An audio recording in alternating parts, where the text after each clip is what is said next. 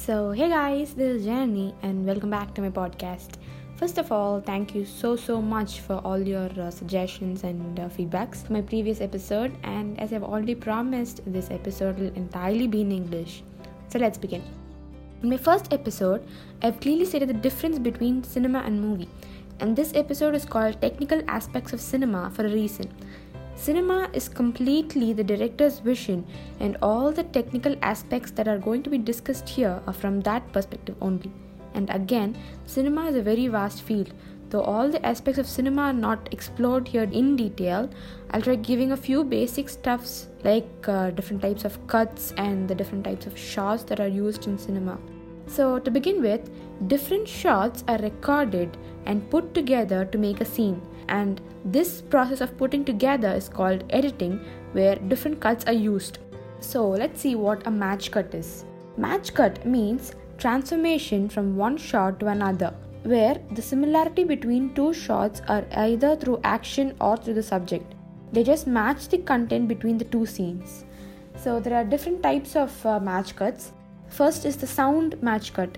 In the sound match, it can either be matching the dialogue or matching the sound behind. Matching the dialogue means that there are two separate shots where the cut is made between two words and the narration is continued from the next shot by another person. Like for example, we have scenes where two people read the same letter.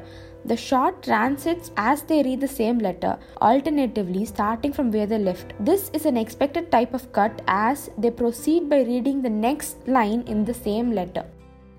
And next we have matching the sound. A sound that occurs in the background is matched between two different scenes. It can either be the same sound or something different but doesn't show much of difference and is blended well in the background. Like for example, in a song where two people sing the same lyric or people at different places listening to the same song. This type of cut is both direct and expected type as both can occur together simultaneously.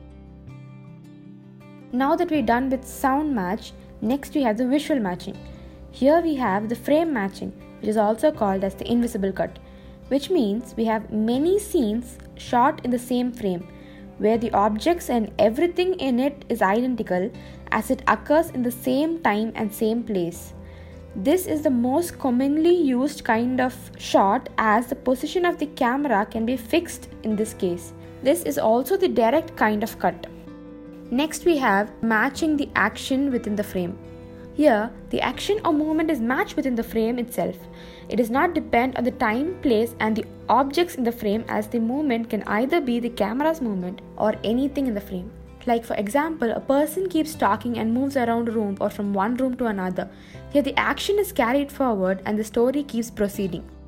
And now that we've done with the sound and visual matching, next we have something called as the metaphorical matching. Here, something on the screen from one frame matches with the next frame. It means something like one shot gives rise to ideas or hints that mean the next shot before it is actually visualized. And it also helps in proceeding the story further. And also, people watching it might interpret things differently as there is no one defined meaning to it. For example, a scene where a matchstick is compared to the rising sun is clearly metaphorical, where the comparison is made between two objects, that is the matchstick and the sun. So many people might think of this as a problem arising or the end of something or the beginning of something. It might be anything. It just depends on an individual's perspective. Next we have the jump cut, where the angle of the camera changes in small angles and the sequence of events move faster. So that's it. We're done with different types of cuts that are seen obviously on the screen, but there are still a lot more cuts that go unnoticed.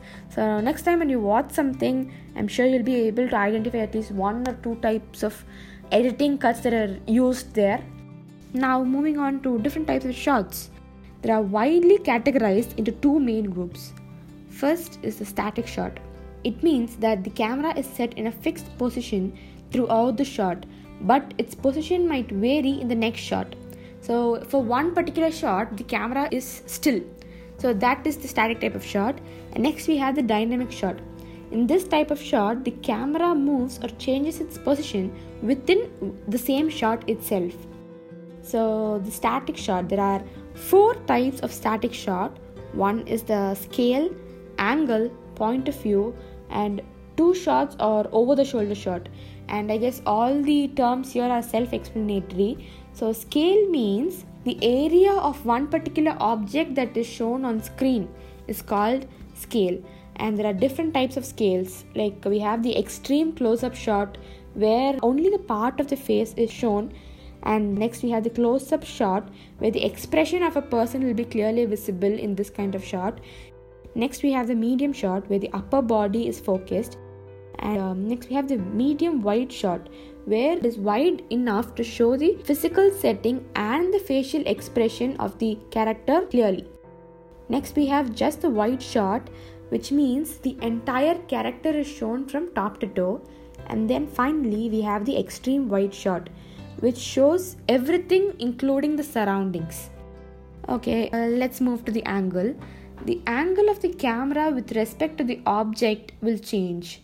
Like for example, if we consider it horizontally, we have the frontal, 3/4 frontal, profile, 3/4 rear and rear. This will show the different angles from where the face is focused. I mean, horizontally these are the different angles where the face can be focused. And next vertically we have high angle, which means that the camera will be placed on top so that the character will be seen small or weak. I mean, it can be portrayed anyway.